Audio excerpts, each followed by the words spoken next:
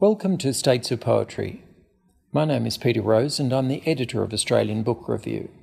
States of Poetry is a national project funded by Copyright Agency's Cultural Fund. These are the first national or federally arranged poetry anthologies published in this country. Each state selection has been edited by a senior poet who has chosen 6 local poets. The state anthologies appear on our website with introductions from the state editors and other materials. Here to introduce her poem Distance is Adrienne Eberhard. This poem was written one night in a cabin on a mountain in Tasmania. I was sitting there thinking about my 2 eldest sons who were camping out on the Rodway Range, further up the mountain. We'd left them there at 5 o'clock that evening, just as the sun was going down, and as the night progressed, a storm developed, and I sat in the cabin thinking about them, imagining them out there in the freezing cold and the wind, and thinking about how difficult it is to let go.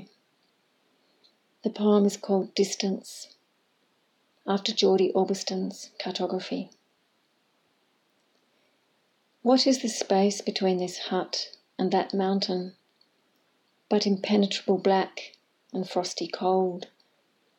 She is writing this at a table in the cabin, spinning thoughts like threads, as if they can hold her boys tighter, pull the mountain in, with their bold tents blooming like flowers in the snow. Can thoughts or mad desire shift the world slightly, tilt ranges so their faces lower to her own? Upthrust, tectonic forces, the whole slew of geology sped up, so contour lines diminish and lakes freeze, ice thickening to a deep blue, while those dark mountain peaks relinquish distance, and this long night will finish.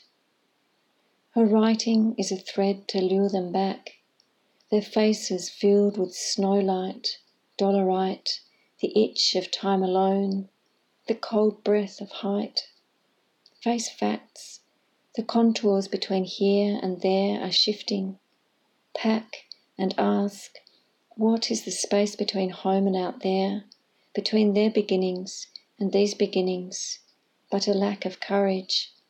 What is distance but a prayer?